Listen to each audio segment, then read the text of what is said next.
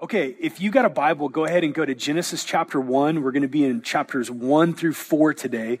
And I want to say a couple of things as we dive into this. For the next 6 weeks, we're going to be talking about feminine strength that the world needs. And we're going to be walking through different stories in Scripture about women of various backgrounds and cultures and stages of life that were captured by the grace of God in Jesus and who actually used their time of life to bring life and beauty to the world that they lived in. And I want to kind of like point out a couple of things as we dive into this. I want to point out, first of all, that when I look into my own soul, like when I ponder my own soul, my own desires, the parts about me that are deep, not just sort of cursory thoughts, but when I try to like look inside my soul, sometimes I'm baffled about me. Right? Like I find my own soul mysterious at times. And there's things about me that are a mystery. Like I feel the tension of Romans 7, where the Apostle Paul is talking about wretched man that I am, who will set me free from this body of sin. And then Romans 8, he breaks out into worship and remembers the gospel. So I feel like just as it relates to me as a human being and as a man, sometimes I'm baffled and perplexed. In addition to that, as a pastor that's had a heart and a calling to train and equip men and wrestle through what does the gospel actually say about manliness and what it means to be not a cultural version of a man, but a biblical version of a man, I've been on that journey for over 20 years, discipling guys, training guys, and sometimes I look at my own gender and I'm baffled. Like, I don't think I understand all of what it means to be a man in the image of God or the mysteries of masculinity. Now, I'm saying all that to say how much more so do I feel the mysterious glory of what it means to be a woman. Because I'm not speaking from personal experience, and I'm looking at something that's mysterious, and I'm looking at something that's really holy and really weighty and really deep. And so as we approach this topic today, and as we kind of start our series by diving into a theology of womanhood, I just want to say it's with fear and trembling that we're doing this. And in fact, in some ways, I feel a bit like I felt this summer when I got to do a DIY dive trip with some buddies in North Carolina. And let me explain what I mean by that. I love scuba diving. I love spearfishing. I especially love scuba diving and spearfishing in places that don't feel safe. Like, I don't necessarily want to go do a resort dive. I want to go do a dive that's wild and adventurous and crazy. And this summer, I got to do kind of a once-in-a-lifetime awesome dive with a group of friends in North Carolina, where we literally, we got into a 21-foot skiff. And you don't have to know boats to know that that's a really small boat to take out into the ocean, like 21-foot skiff. You see people catching bass in that size boat in Lake Arcadia. And we got into this 21-foot skiff on an early morning day, set out into the Atlantic, and there was a gray sky, there was rain, and there was a 6-foot swell coming in. So that's a pretty big swell for a 21-foot skiff. And we had my buddy Donnie Griggs, who's the pastor of a church in North Carolina, who's an experienced boat driver and a waterman. And then we have my good buddy Steve Huber, who's a pastor in North Carolina. And then we have my daughter Olivia, who has saltwater in her veins. And Steve's son Lucas was with us. And so we had that little group of people. We got into a 21-foot skiff, and our goal was to go and find this offshore shipwreck, right? And to dive this shipwreck. And so we're in this tiny boat, and the sky is gray, and there's a 6-foot swell, and we're setting out into sea to go 14 miles off the coast in this itty-bitty boat. And I'm just telling you, like, you feel how small you are in that moment, right? You feel how tiny you are. And yet the reward of that trip was that we got to experience things that were deep and beautiful and rich that you can't experience if you just go visit SeaWorld. Now, here's why I'm telling that. It's not just like hubris or ignorance that led me to get in that boat with my daughter, who I love, who I don't want to have die in a wreck in the middle of the ocean. Like, here's some factors that led towards that being a wise risk. First of all, we got in a boat with a really good captain. Like, my buddy Donnie is experienced. He's been in the water of North Carolina his whole life. Like, the dude was literally born in a boat. His dress code is flip-flops and shorts, no matter what. Like, he officiates weddings in flip-flops. It's a factor. And he knows what he's doing, right? And in addition to that, like, we had a decent boat. It was a small boat, but it was a boat that didn't have any holes in it, which is a factor. And we had GPS, which is like the modern day ability to cheat and not really know charts or maps. And so like we knew we were going because of GPS. We had a decent boat, we had a decent captain, and then we had a team of people that had enough experience to know how to get each other's backs and protect each other. Now I'm saying that because we're embarking on a 6-week study of feminine strength that the world needs, and it feels a little bit scary. It feels a little bit mysterious. It feels a little bit risky. Like, this is not a sermon series that's going to be easy to preach. It's probably not a sermon series that's going to be particularly easy to hear. This is not a series where we got together and said, what's the easy thing that we could do to just fill up chairs? There's a weightiness to this. There's mystery to this. But here's what's fascinating. First of all, we got a really great boat. And that's a picture of the church of Jesus. For 2,000 years, the church of Jesus Christ has been like a ship in the midst of the sea of culture that's called to not retreat from culture, but go into culture with the truth of the gospel. And I'll just tell you, like, we have a seaworthy vessel named the church. And in addition to that, we've got a fantastic captain that's at the helm of this trip as we dive into the mysteries of womanhood. And thank God that captain's not me, so you could breathe deeply. The captain is Jesus. He's the head of the church. He's the senior leader. He's the pastor of the church. He's the one that invented maleness and femaleness. And this is great news, we actually do have GPS. We've got coordinates to find where we're going, and the GPS that we have is not culture that's always changing. The GPS we have is the timeless living word of God that's sufficient, and it's true, and it's helpful. And we have each other to get each other's backs as this raises up areas of brokenness and fear and anger and insecurity. We actually get to come along each side each other and love each other. So with that in mind, let me just say, the motivation for this is quite simple. It's just love. It's love, and it's not the real but tiny love I have for the ladies in our church or my life. Like, I really do love my wife. I really do love my daughter. I really do love my sisters in this church, but my love is tiny compared to the love of Father God for his daughters. So the motivation is not to just try to come up with something that we need to talk about. The motivation is meeting the ladies of our church with the timeless truth of God's word and how the power of the gospel can do something breathtaking with the gift of femininity, and that's something that the world really needs. And so we are on holy ground because we're talking about people, and we're on holy ground because we're talking about the God that made people. And our desire as we do this is to step out in faith and wrestle through the topic of feminine strength because we want to love and serve you ladies well. We want you to be who Jesus has called you to be. We want you to be empowered to walk out the truth of the gospel in the power of the Holy Spirit. We want those ladies that are part of our church that don't know Jesus to see just how much he values them and what he wants to do in their lives. And we want to serve the men of our church because instead of seeing women through the lens of culture, we want you to see them through the lens of God's grace and God's creation, which will change the way that you value, honor, and speak to the women in your life. Right? Like, if you want to be a good brother, which is what every Christian man is to every Christian woman, if you want to be a good husband, if God's given you a wife, or if he might someday give you a wife, or if you want to be a good dad to daughters, it's really important that you're not trite about the mystery of femininity, but that you dig into it in light of Scripture so that you can be the kind of man that doesn't objectify and doesn't relegate the women in his life as if God created them to just gratify you or make your life easy or meet your needs. Like, if you're really going to love and serve the women of our church and of our city, we've got to know what God says about what it is to be a woman. So with that in mind, I want to dive in by today taking just a second and giving you a snapshot of why it might be difficult to talk about womanhood. And then I want to go back to the very beginning and I want to talk about God's understanding of what it is to be a woman. So here's why it might be difficult in this cultural moment to talk about femininity. Culture is way more like a stew on Sunday night made out of all the leftovers of the week than it is like the fossil record. And here's what I mean.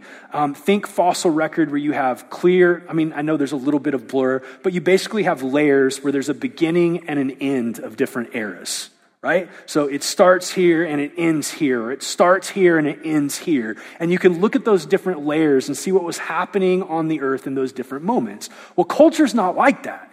Culture's a lot more like making gumbo or making stew, where different ideas and beliefs all get thrown in, and they have starting moments, but then they still kind of sit in the pot and affect the flavor of the rest of the stew. So just because it's been thousands of years since Plato was alive, doesn't mean that Plato's influence on how we look at the spirit and the body, it doesn't mean that that influence has gone away. In fact, Plato's speaking to you all the time in our culture. So here's what I mean by that. Here's why it might be difficult to really wrestle with what it is to be a woman. Let me give you a few moments in culture in recent history. And each of these moments in culture, except for the last one, each of these moments in culture is a mixture of both good things and bad things. So I want to say that up front. Here are three moments I want to mention that are all in the stew that we're trying to make sense of as it relates to gender. The first is what we'll just call 1950s domesticity, right? It was this moment kind of post-World War II where there was a lot more abundance in America, and all of a sudden the ideal for women became you're going to find your identity and your joy and your depth and your significance as it relates to your roles and responsibilities in the home. And you had this massive advance in technology that was making chores around the house easier. And every snapshot you see of American 1950s Americana, or the good life, or the dream of what it is to be a woman, basically said, if you want to have the good life, you make the good life in your home and you define it by your roles and your relationships and your chores around the house. Okay, here's what that led to. That led to what we'll just call 1960s to 1980s second wave feminism. And again, there's a mix of good and bad in all these. Like, the feminist movement was needed because of the vacuum that was created in bad treatment of women, sinful treatment of women, unjust treatment of women. So there needed to be a correction that actually addressed the fact that we weren't treating women as equal image bearers of the Most High God.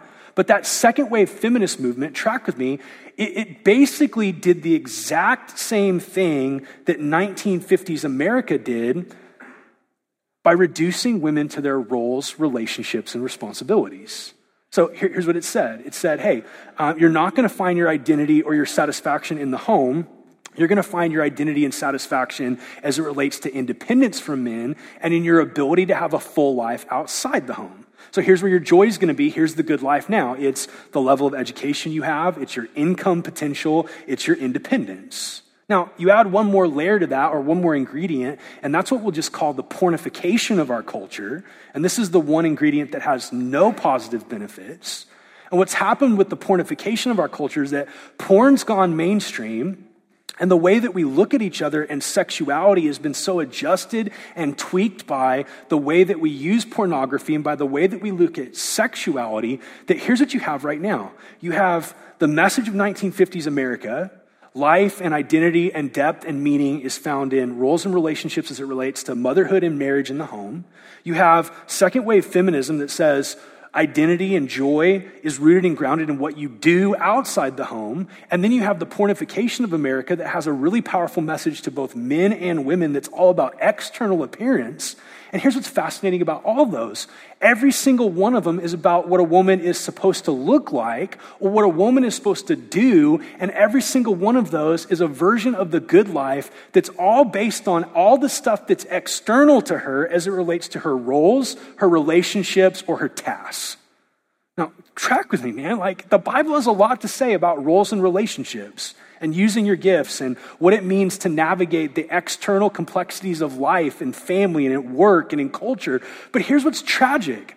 All of those movements in the stew that we're eating from as it relates to what it is to be a woman, all of those movements at the end of the day fall short of really getting to the heart of what it means to have an identity in God as a woman. They're not about the core essence of who you are. In her fantastic book that I think every person in our church should read, called Made for More, Hannah Anderson writes this.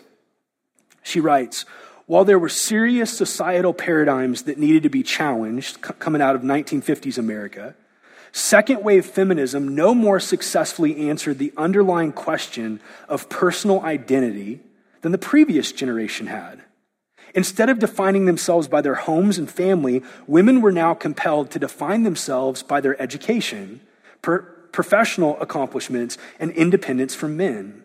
While the domesticity of the 1950s may have truncated identity at one respect, subsequent feminist thought simply lofted it off in another. Neither fully addressed all that it means to be a woman, all that it means to be a human. And what we're going to see today as we go back to the beginning, to God's dream for womanhood and for masculinity, what we're going to see is that at the very essence, at the very heart, at the very core of what it means to live the good life is not trying to find who you are in all the outside stuff that you do. It's actually being rightly aligned with what God created you to be through grace. So take your Bible. We're going to go Genesis chapter 1 through Genesis chapter 4. I'm going to go really fast on the first 5 of these, and we're going to camp out on the last 2. So what does it mean to actually be a woman?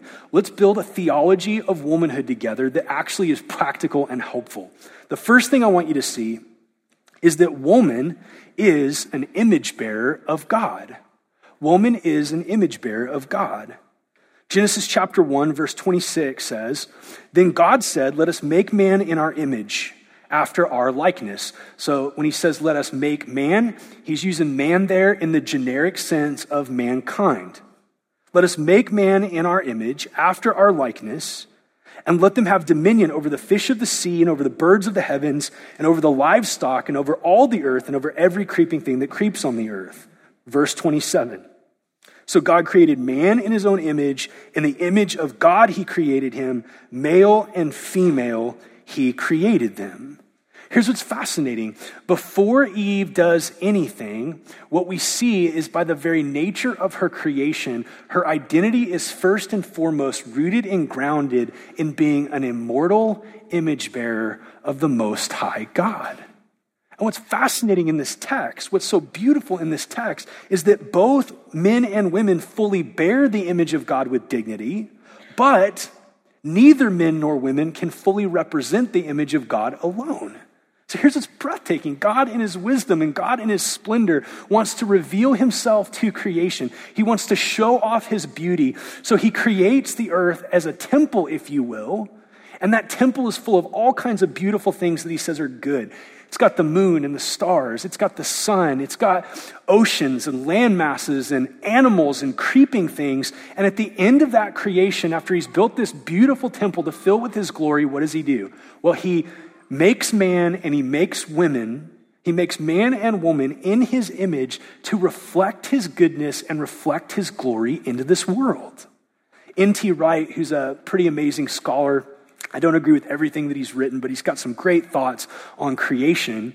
He talks about how in almost every ancient culture, a temple would be built to honor a god or deity.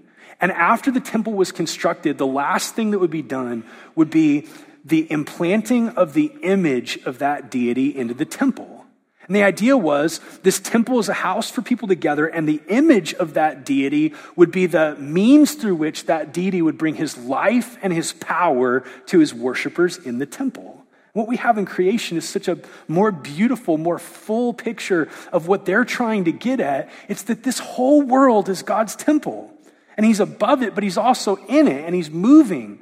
And the way that he wants to communicate his life and his beauty is by making man who reflects his glory in unique ways, and woman who reflects his glory in unique ways, and man and woman together who in union reflect his glory in even more unique ways.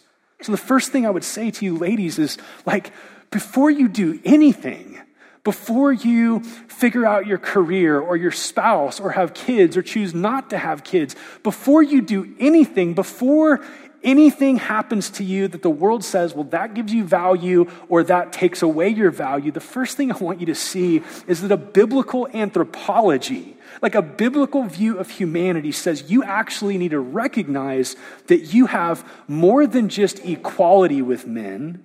Like that term equality is true. Men and women are equal in creation and they're equal in redemption, but it also kind of falls short of what God's actually communicating. Like you can have 5 apples here and 5 apples here and say that's equal, and that's true. But what God's communicating is something much more than just numeric value. He's communicating infinite worth in the creation of men and women. Infinite value, infinite dignity, infinite beauty. Why? Because he created us to reflect him, men and women in his image. Secondly, not only is woman in her very essence an image bearer of God, but secondly, woman is created to be a relational being, a relational being. Now, we're focusing on women here. It's equally true that men are created to be relational beings, like the old stereotypical deal that women are relational, men aren't, women are emotional, men aren't. That's bunk. Both men and women are relational beings that have emotions. But here's what I want you to see. At the very core of what it means to be a woman is to be an image bearer of God who was made for a depth of communion with both God and with men. And I mean that men in terms of humankind. Look at this together. She was first of all made for communion with God. Look at verse 28. It says, and God blessed them. Now, certainly he blessed them with a lot of great stuff outside of himself. He created food for them to enjoy. He created creation for them to look at and to remember his goodness and his glory. He created the capacity for pleasure, ears that can hear music, and skin that can feel touch. And all that's wonderful and from God. But when it says here that he blessed them, that's much more than just the stuff he made for them. That's saying he actually gives them himself. What's the ultimate blessing that God gives Eve? It's that she is a relational being who has the capacity to know and walk with God as the fountain of all delight and pleasure. She was made to enjoy him. C.S. Lewis put it well when he said human beings were made to run on God like cars are made to run on gasoline. God blesses her with the capacity to know the living God and to walk with the living God who would be the source of her delight and joy. And in addition to that, he clothes them with glory. Like they're naked and unashamed. Why? Because they're just radiating the beauty and splendor of God in creation. And she's also made for relationship with people. Here's what it says in verse 18 of chapter 2. Chapter 1 is one camera angle's view of creation. Chapter 2 is another camera angle's view of creation. Both are true. Both have a lot of symbolism, and both are telling us about God and ourselves. Chapter 2, verse 18 says, then the Lord God said, it's not good that man should be alone. Now, it's fascinating that in creation, it's like a symphony that God's conducting, and he's conducting the symphony, and it's rising and becoming more and more beautiful and more powerful with every passing day, and everything that he's making with this symphony is good. He says that the sun is good, and the stars are good, and oceans are good, and animals are good, and all the things that he's made, the oceans teeming with life, and the land with creeping animals, it's all what? It's good. And then we get to the first thing that's not good. It's not good for a relational image bearer of the Most High God to be in isolation from other people. See, here's what's fascinating. In the beginning, it says, God says, let us make man in our image. This is the first hint at the kind of God that we're loving and worshiping. That he's not a lonely, solitary God. He's one God who's eternally existed in 3 persons. So he says, let us make man in our image. Part of that is the capacity for men and women to engage in depth of relationship that points to the communal nature of God. So before anything else happens in this text, before her identity in terms of being as a human flows out into doing as a human, before any of that happens, I just want to stop here, camp out, and say, look, we have a hard time just being people, let alone figuring out what it means to be a man or a woman.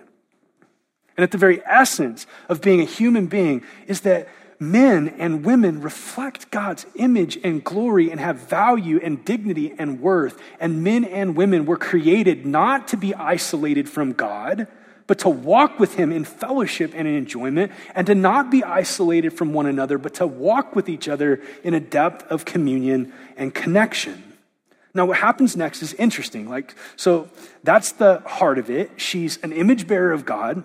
She's a relational being that's made to know and love God and know and love other people, and that flows into her doing. Let me give you a few things. Number 3, she is called to be a co-ruler with Adam. So woman is called to be a co-ruler with Adam. Look at Genesis 1, verse 28. And God blessed them, male and female, and God said to them, be fruitful and multiply, and fill the earth and subdue it, and have dominion over the fish of the sea, and over the birds of the heavens, and over every living thing that moves on the earth. See, here's what's happening. God creates this temple, and then he puts his image in the temple, man and woman, and the idea is through their creative labor, which includes childbearing, but it's so much more than that. Through their lives of creativity, they're actually going to, in some ways, reflect God's creative ability, and they're going to fill up the world with goodness, beauty, and splendor that points to who God is. They were called to build just society and beautiful family and culture and art and all kinds of things that would point back to just how sufficiently glorious God is in himself. And what's breathtaking about this is that every other creation mythology that exists among the pagan peoples basically puts God and man in one category and women and creation in another. Almost every creation account has God creates somehow, and it's usually out of some struggle with evil, not just the overflowing of God's goodness. God creates, and you have God and then man, and man's job is to rule over women and cattle and treasure and fields. And what's breathtaking about the Genesis account is that you have a whole different flow of life in creation. You have God creating everything out of nothing, and God's in a category all by himself. He's the sovereign, he's the Lord. And then, as a team, you have man and woman, Adam and Eve, who under God's authority are supposed to bring his goodness into every level of creation. They're to create together, they're to work together. Sometimes I think really good fiction helps us get a grid for reality. C.S. Lewis puts it like this in The Lion, the Witch, and the Wardrobe. This is how he closes that story. He says, these two kings and queens governed Narnia well, and long and happy was their reign. They made good laws, and they kept the peace, and they saved good trees from being unnecessarily cut down, and generally stopped busybodies and interferers, and encouraged ordinary people who wanted to live and let live. So, ladies, let me just say to you, first of all, who are you? What's your identity? Well, you were created to be an immortal image bearer of the Most High God with value and dignity and worth that would point to how splendid God is in ways that men don't by themselves. And you were created to live in a depth of relationship with God in which you would actually be satisfied in him, and you would be turned to the worship of him as you enjoyed the things he made. And a depth of relationship with other human beings in which you could actually share life and be free to be yourself in God. And that flows into what you're supposed to do in the world. You were called to take dominion over creation and create beauty that honors the nature of God alongside Adam the man. Now, this is where it starts to get more specific. Let me give you the fourth thing it says. In addition to being a co-ruler with Adam, woman is also a helpmate. A helpmate. Take your Bible, go to Genesis 2:18. Then the Lord God said, it's not good that the man should be alone. I will make a helper fit for him. Now let's just pause here and just diagnose how unflattering and pejorative that term feels to most people in the room. Like this is what you're saying I am? I'm a helper fit for him? That sounds like a busboy or a personal assistant, or like worst case scenario, that's like the secretaries in the show Mad Men that just bring brown liquor and light cigarettes and look attractive. Like, this is my calling to be a helper? That doesn't sound very glorious and amazing. Well, let me say a couple of things about that. That word helper in the Hebrew actually means equal and corresponding to him. The idea is that she is going to be one who supplies strength where strength is lacking. She's going to be one that actually is going to complement his weaknesses with her unique strengths and be complemented in her weaknesses by his unique strengths in ways that would actually magnify the beauty and splendor of God. In fact, that word helper, this is crazy. That word helper there is used 21 times in the Old Testament, 21 times.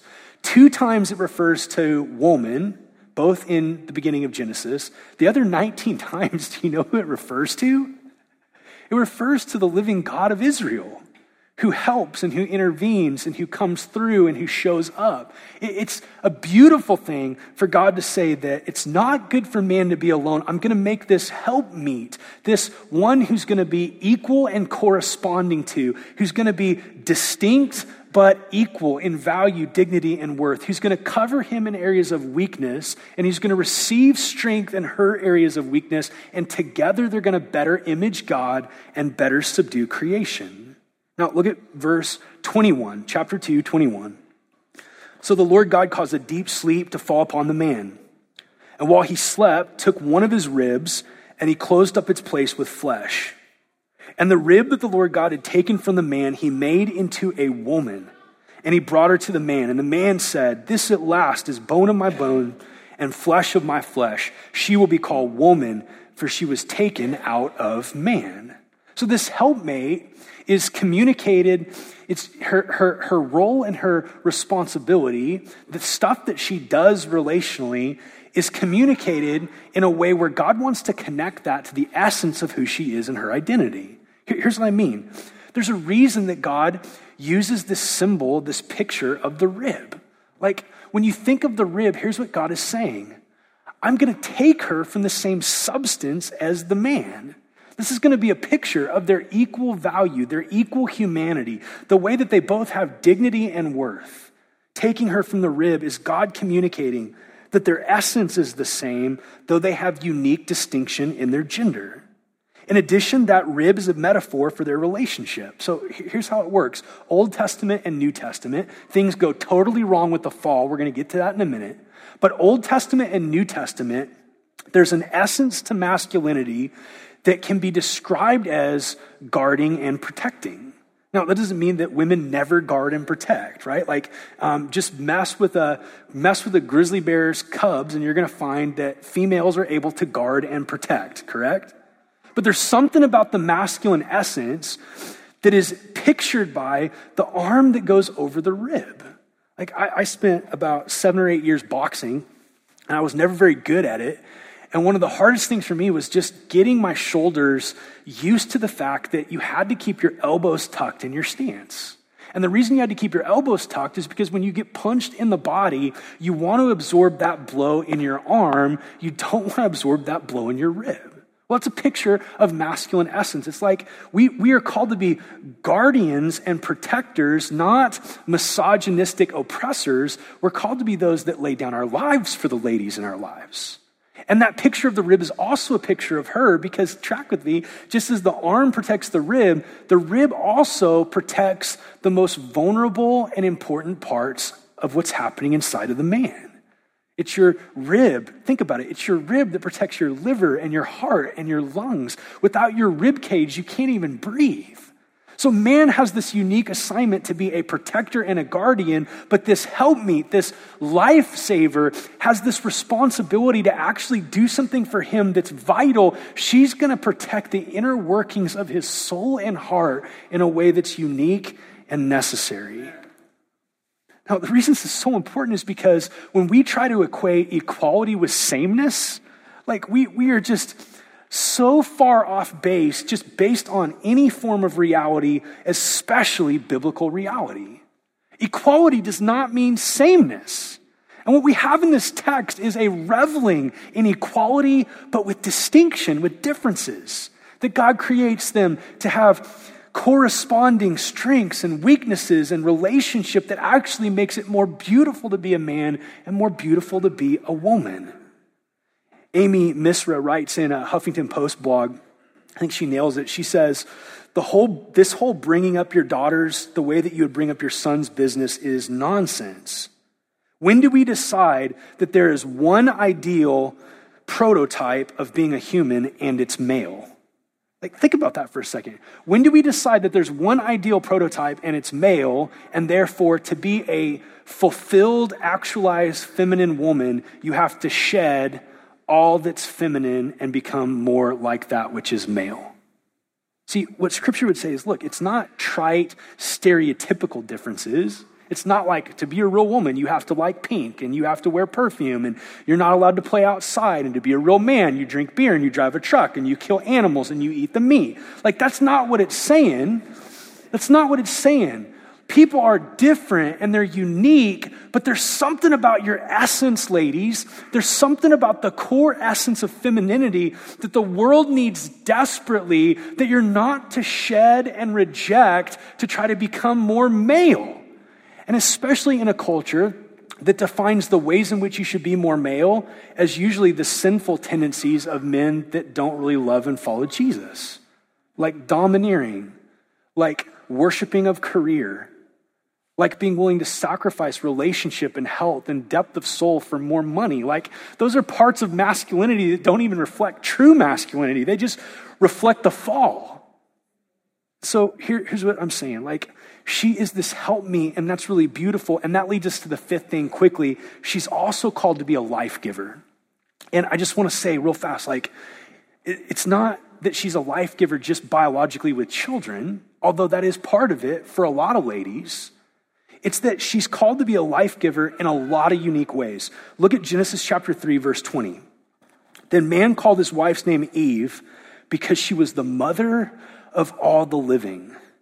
Here's, I think, what's happening here. I think her name Eve, which reflects life giver, and this title that she's given, the mother of all the living, this gives you a glimpse into some of the unique callings of God on women. And it includes biological life-giving. Like, there's something miraculous and splendid in the fact that a woman carries life in her womb and stewards that life in her womb for 9 months. That's holy and that's breathtaking. And that's going to be one of the things we'll talk about throughout this series. Like, we want to talk about that. And we want to value that. But that's not the only way that she's a life giver. In fact, some of the most life-giving women in Scripture never had children. Some of the most life-giving women in Scripture were barren. Some of the most life-giving women in Scripture were single. And so we can't reduce this just to biology. We have to recognize that there's a kind of nurturing that a mother does for her baby, for her family, that actually all women are called to bring into the world that we live in. This life-giving is biological, but it's also, think about these, it's spiritual.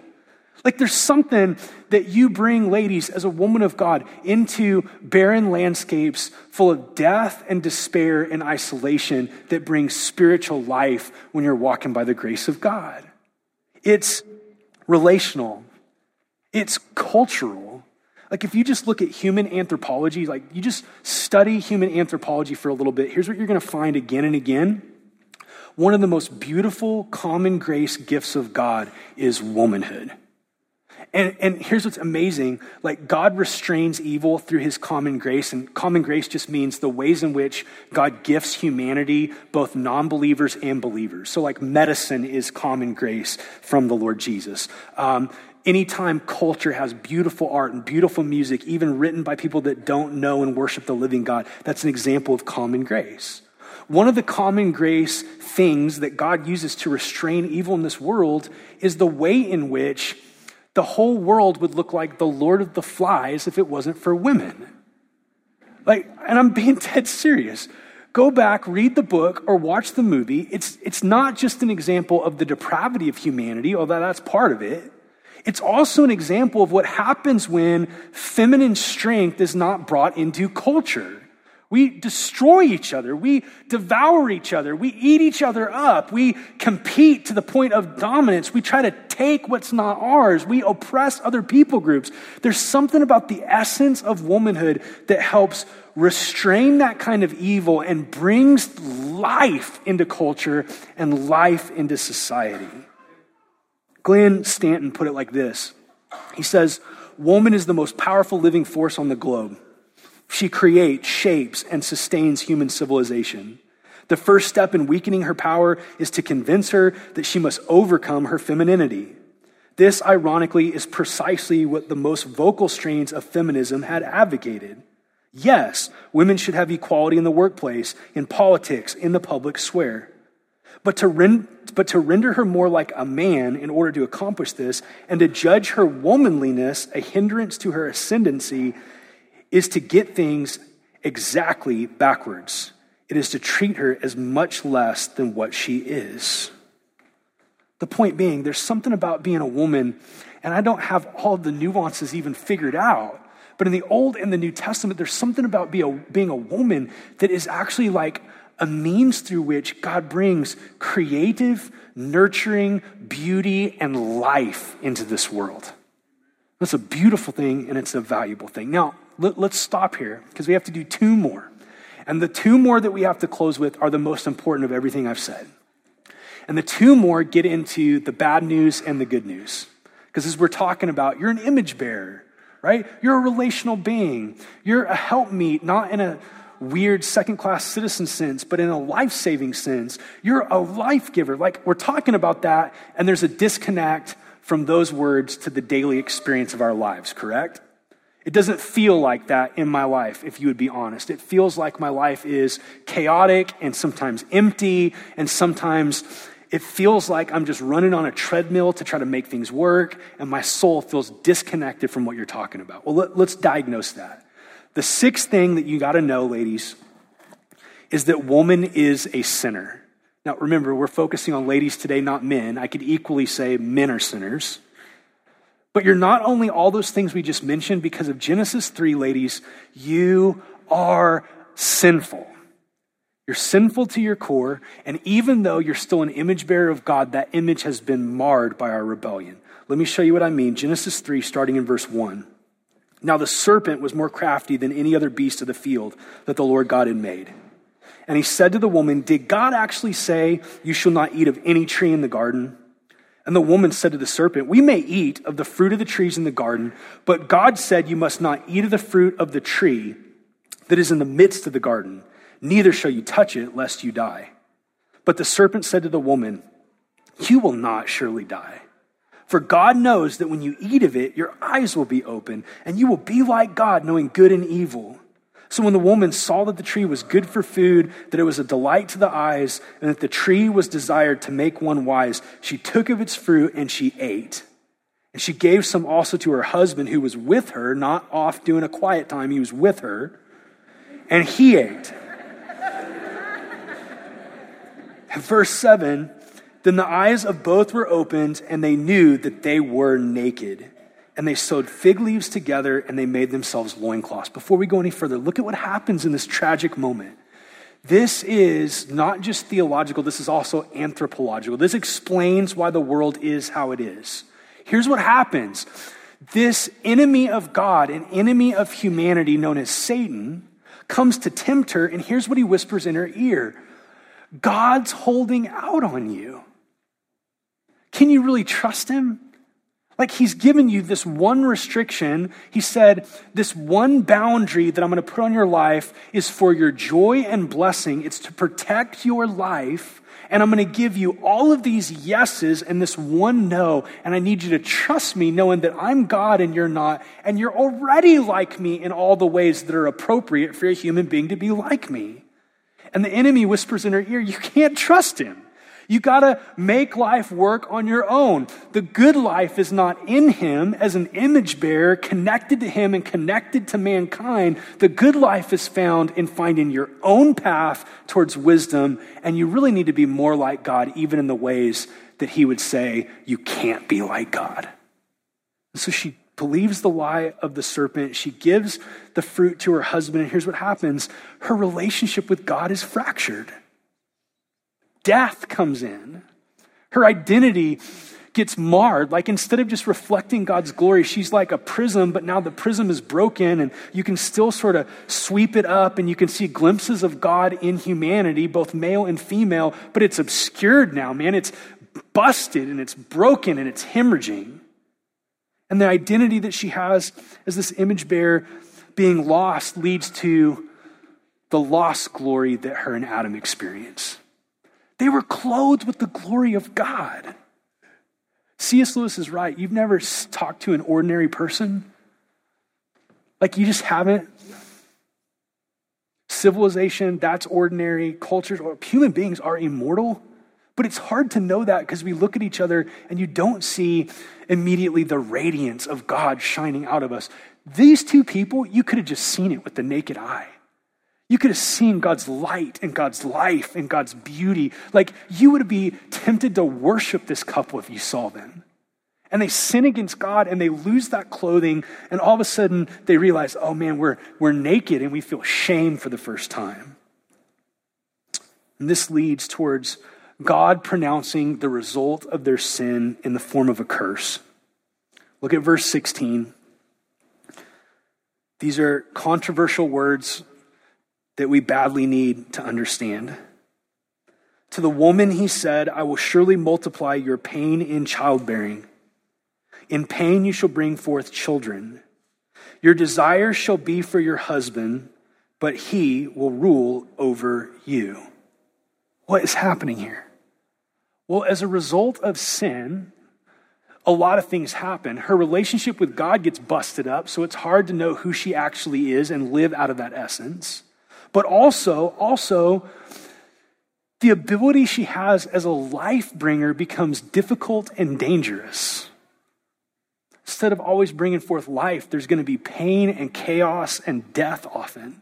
And that's not just biological, that's across the board. Like, it's really going to be painful and dangerous to bring forth life into culture. It's going to be hard. And not only that, he says your desire will be for your husband, but he will rule over you. What the heck does that mean? It means three things at least. Her desire for her husband, in one sense, means because of sin, human beings have an identity crisis. And in particular, men have their unique bends and identity that are usually related to work, right? God's going to curse Adam as it relates to the field, to his outside job.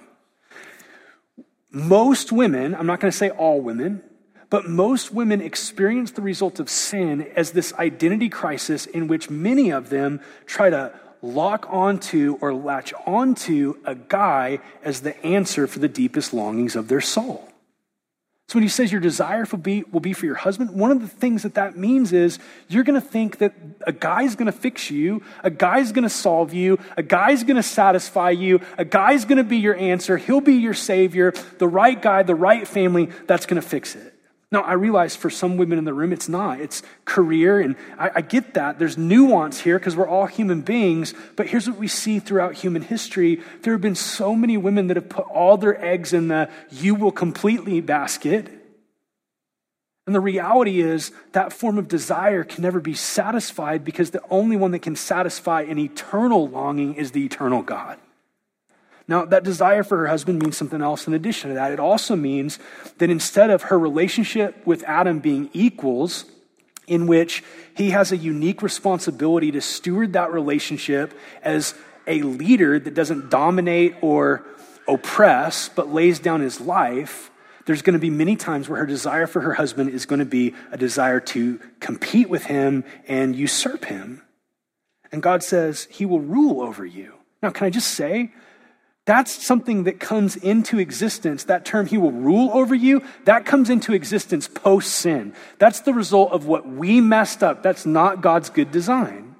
God's good design is not that man would rule over his wife. It's that he would reflect the headship of Jesus in his leadership, which would be sacrificial and gentle and caring and merciful and life-giving, like Jesus is for the church. But instead, because of this curse right here, reflecting what we did in our sin, you have all kinds of male dominance. You have misogyny entering in. You have forms of passivity where we try to manipulate and control women by just being unavailable physically, emotionally, financially. Everything breaks. So, ladies, here's the tragedy of all this. You were made to, alongside men, the image bearers of God that actually ruled over creation. And because of our first parents, Adam and Eve, here's what's sad and tragic. Creation actually has dominion over you. Sex enslaves us. Money enslaves us. Career enslaves us. The dream of family enslaves us. The idol of kids enslaves us.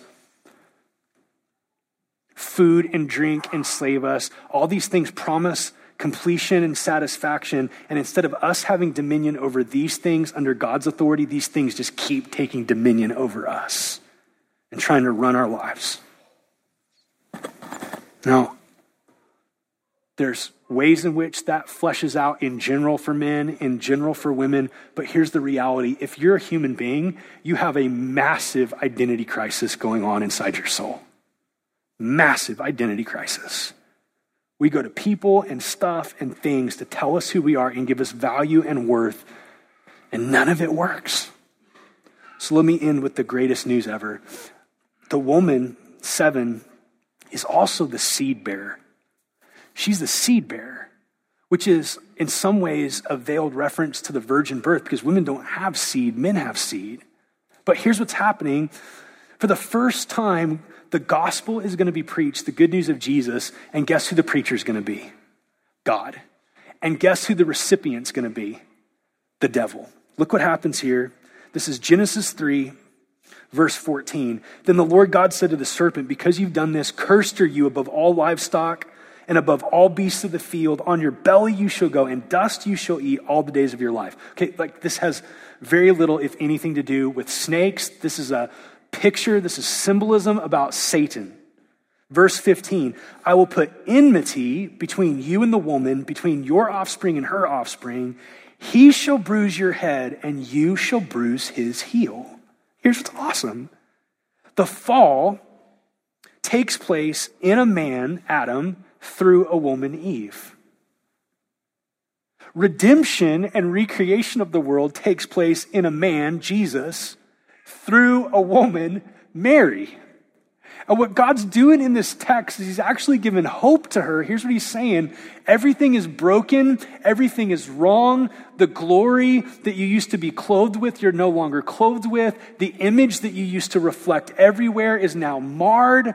You're now not connected to me relationally, and you and your husband are doing all kinds of wickedness to each other. But let me tell you what's going to happen. One day, I'm going to bring about this promised seed who's going to make everything right. He's going to be the restorer of what broke, and he's going to crush the head of the serpent, and he's going to fix everything that got busted up in your rebellion and your sin.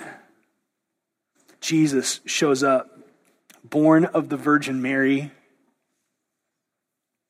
and he restores our shattered relationship with God through his cross and through his resurrection.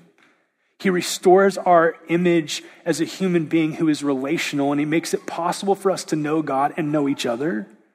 He clothes us with his righteousness so that we don't have to be naked and ashamed. And think about this. One day he so fully glorifies us that if you saw who you're going to be in 10,000 years as a follower of Jesus, you would be tempted to worship that image because it's going to reflect radiance. So as we close this thing, St. Augustine said it best, I think, as it relates to our identity. Speaking to God in his book Confessions, he writes, "You have made us for yourself, and our heart is restless until it finds its rest in thee." Can I close it by just being real practical and honest? Can I speak to my sisters? Like, look right here. Ladies, no relationship is going to bring rest to your soul. No perfect family unit is going to bring rest to your soul. No amount of academic success is going to bring rest to your soul. No amount of political influence or economic influence, no amount of material wealth, like none of that stuff is going to get to the restlessness that he felt far from God and that you and I feel in our farness from God. What you're going to do in the world with your gifts and your talent, that matters. And your relationships matter and your roles matter. But all of that stuff flows out of a recreated, restored image that's rooted and grounded in what Jesus did, not what you do. So look at me, listen to this. Because of Jesus, here's how this works. Because of Jesus, the message is not achieve, do, and then you're going to have worth. It's not compare yourself to other moms, and as long as you're better, you're going to have worth. It's not raise the perfect kids, and then you'll have worth. It's not be the most high-powered fill in the blank, and then you'll have worth. The message of the gospel is because of the work of Jesus, he's gifted you with his righteousness. And here's what's crazy. God the Father looks at you and here's what he says right now. If you're in Christ, here's what he says. You are my beloved daughter. You can rest. You can breathe. You can experience a life transformed by his grace and mercy and love. You're safe in him. You're secure in him. You're forgiven in him. You're clean in him. Your beauty is in him. Your future is in him. Your past is in him. And we can just take all of the striving of the world and just Christianize it and call it being a Christian. So your identity now is how successful you are in church or how good you are at facilitating community group or how much you're killing it with homeschool or killing it and being on mission or how great you are at bringing your non-Christian friends at work to church. And we're just translating the same old treadmill and Christianizing it and trying to sanctify it and call it something it's not. It's idolatry. And what the gospel does is God comes to you in Jesus and he invites you to receive a gift that brings you, think about this, not only back to the place that Eve had, but to an even more beautiful place because Eve had the potential of falling. If you're in Christ, you're secure for all eternity. Clothed, covered, redeemed, valuable, glorious. And here's how it works. What's so crazy and counterintuitive is that your being in Christ, loved, accepted, redeemed, is what invites you to your doing in Christ. Figuring out career and relationships and singleness and marriage and parenting, what you should do in college, like all that's important, but all that flows out of what Jesus has already done that you don't contribute to. You receive it and you learn to rest in it and you learn to experience it through the Holy Spirit so that you actually can cease striving. So as we close this today, we're going to talk next week about Esther. It's a crazy, crazy story. It's like sex and intrigue. It's violence, sex, and rock and roll all over that book.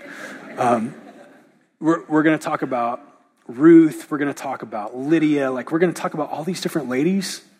And what's so crazy is we're calling this series Heroine, Feminine Strength the World Needs. And it's really a play on words because the feminine strength and the heroics that the world needs actually find their source in Jesus as the hero.